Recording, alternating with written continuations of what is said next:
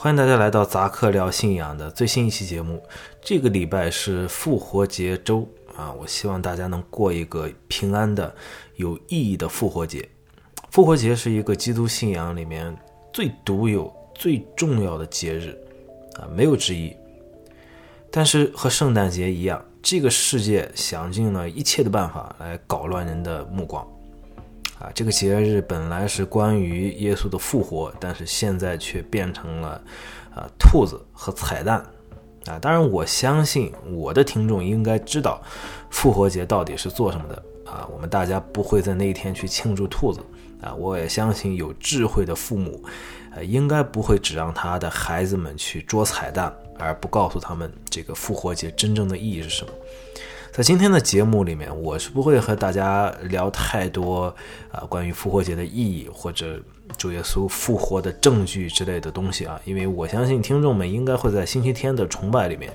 听到这些信息，我就不去重复了我就把好的东西留给你们的讲员等你们去星期天去教会的时候好好的来享受这一篇好的道我今天要和大家谈的就是关于复活节的一些历史和风俗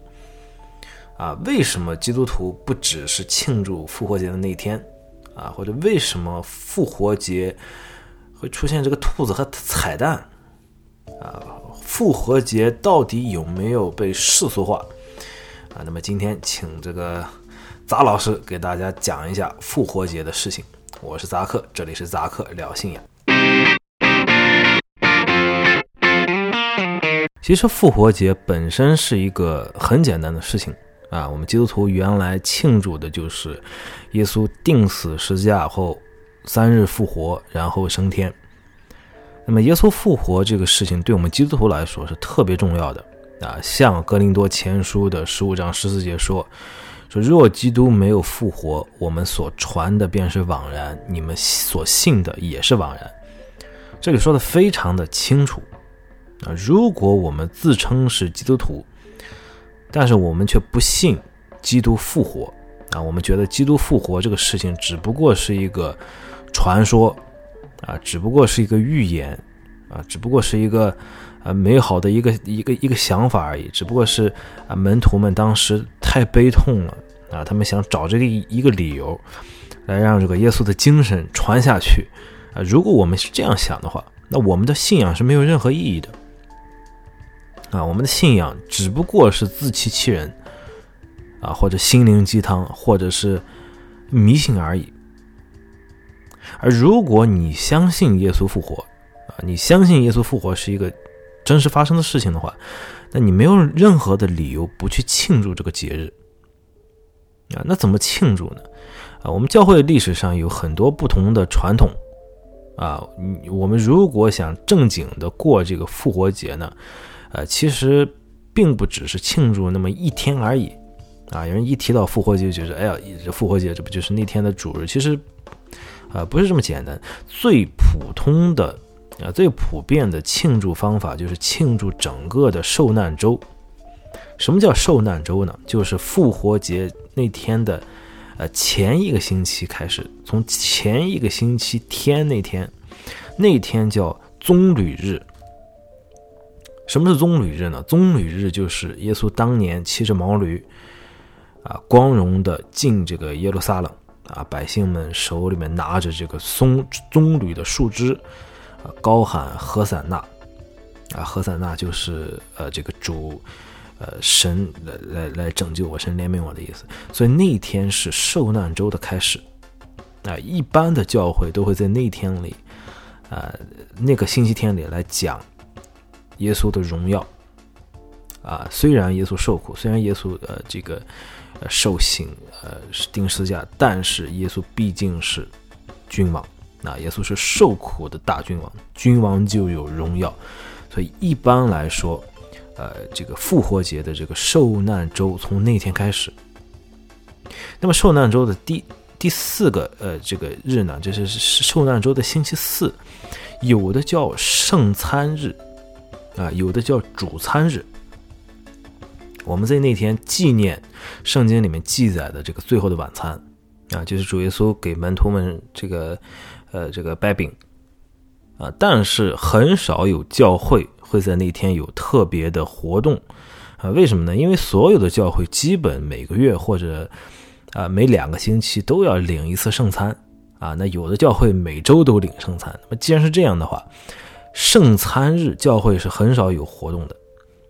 但是这一天仍然是很多基督徒都庆祝的那么一天一般都是基督徒自发的这个组织有些弟兄姐妹们在那天聚餐当然那天的聚餐绝对不只是这个普普通通吃饭而已他们都是一边吃饭，然后一边分享神的恩典，或者回忆主耶稣的教导等等。那么那天是非常是一个非常好的这个团聚在一起教会弟兄姐妹几个在一起吃饭的这么一天。受难周的第5天呢，就是受难周的星期5那就是受难日。那一天是主耶稣钉十字架而死。有的教会大部分教会也不能说大部分，有一些教会吧，有很多教会那天都休息，有些教会在受难日的那天也有聚会我想我不用说，大家也知道那一天对你和我到底有多么的重要主耶稣的钉十字架对我们基督徒来说这个意义到底有多么的重要。每一个教会在受难日的那天都有不一样的传统比如说卫理公会在受难日有这个崇拜，一般他们崇拜的主题就是耶稣的十架7言就是耶稣在十字架上最后这个整理出来的7句话7个这个可以说是遗言也不能说是遗言，因为这个复活之后还说了很多话，但是就是在十字架上的7句话，或者是天主教他们一般都在受难日那天禁食不同的教会有很多不同的传统在受难日那天而受难周的星期天也就是复活节那么那一天呢，所有的基督徒都会去教会庆祝耶稣的复活因为他的复活给我们带来了永生的盼望而复活节的这一天也是基督徒带你没有信主的朋友，或者好久都不去教会的朋友去教会听福音的好机会。我相信大部分基督徒都会知道，这个圣诞节是一个带朋友去教会的好机会因为圣诞节一般教会都有这个布道会。但是可能大家觉得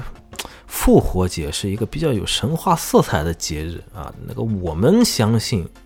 主耶稣从死里复活，但是对那些没有信主的人来说，他们可能觉得这个复活这个事情，这个完全是这个天方夜谭，他们根本就不愿意听这些东西，所以大家可能会比较少的会带没有信主的朋友去参加复活节的聚会。其实并不是这样的复活节是一个非常好的传福音的机会因为复活节本身的意义，复活节本身的意义就和福音有关圣诞节只不过是耶稣诞生而已我们这个作为传道人，我们需要绕一圈才能讲到福音。我们现在要讲主耶稣是谁，主耶稣怎么从马槽来然后这个很多传道人都会在讲的礼物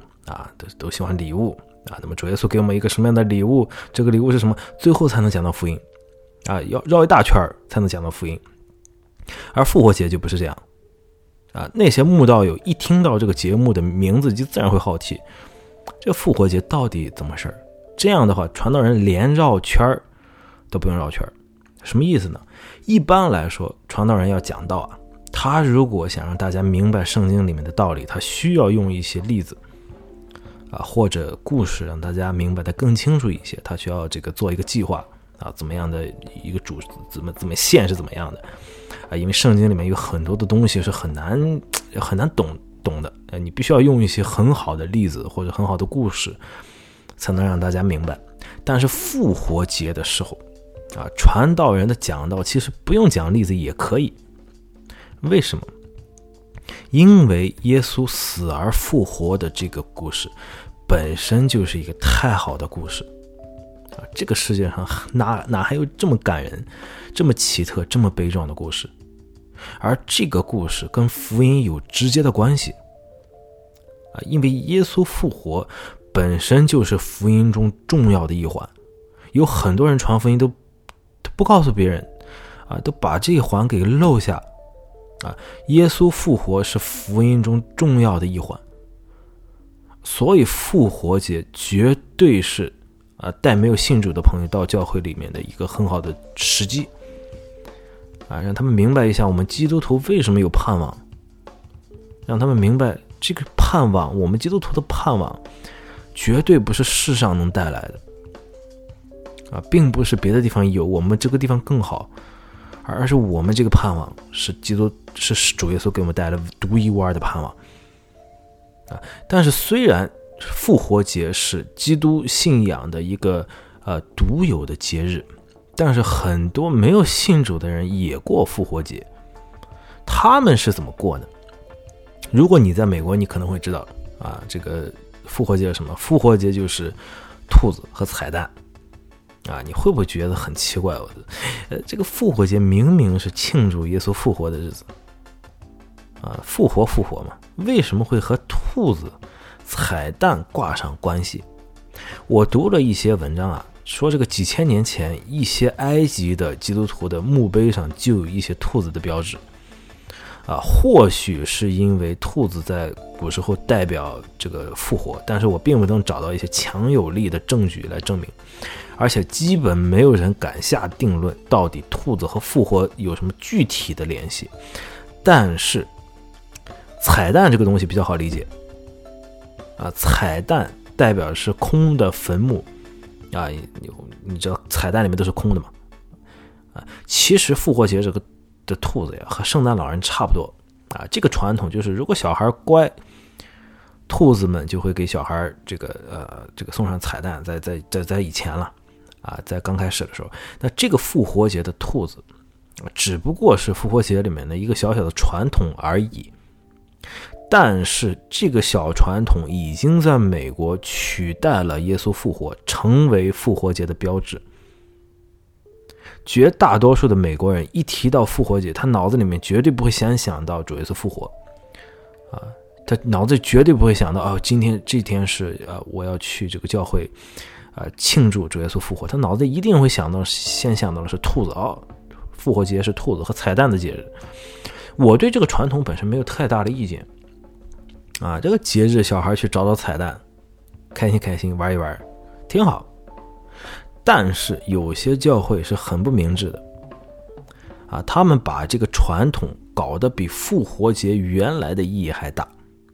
他们为了吸引很多人来教会因为很多人都不来教会，他为了吸引很多人来教会，花了很多的时间和精力搞这个活动，反而把受难周的聚会给冷落了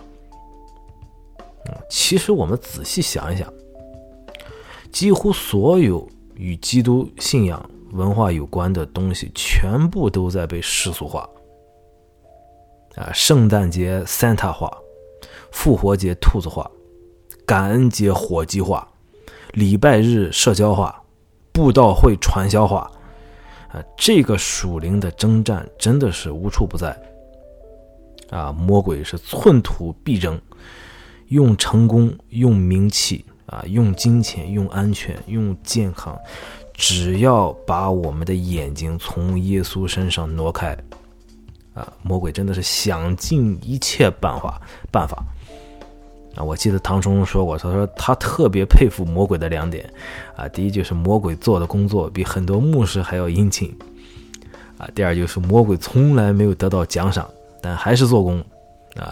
殷勤做工，从不懒惰，至死忠心，没有奖赏。你说你怎么能不爱唐爷呢？真的，基督徒要是说不靠着神能抵挡魔鬼，这真的是痴人说梦我希望大家能警醒，让神打开我们的眼睛，让我们看清魔鬼的诡计，让我们的眼睛始终在耶稣身上让我们的信仰扎在真理的磐石上，永不动摇。复活节是一个庆祝主耶稣复活的日子，复活节是一个让我们基督徒有真正盼望有永生盼望的一天这一天因为主耶稣复活，因为这一天我们的信仰绝对不是突然，绝对不是枉然。这个世界上若想用其他的东西来代替这个我们基督徒的盼望，我们一定要跟他抗争到底今天我也不说太多我希望大家能过一个被赐福的复活节。我希望你能在复活节里面再次的明白我们基督徒真正的盼望在哪里感谢大家今天的收听，愿主耶稣基督的恩惠、天父上帝的慈爱还有圣灵的感动与交通与大家同在。 God bless。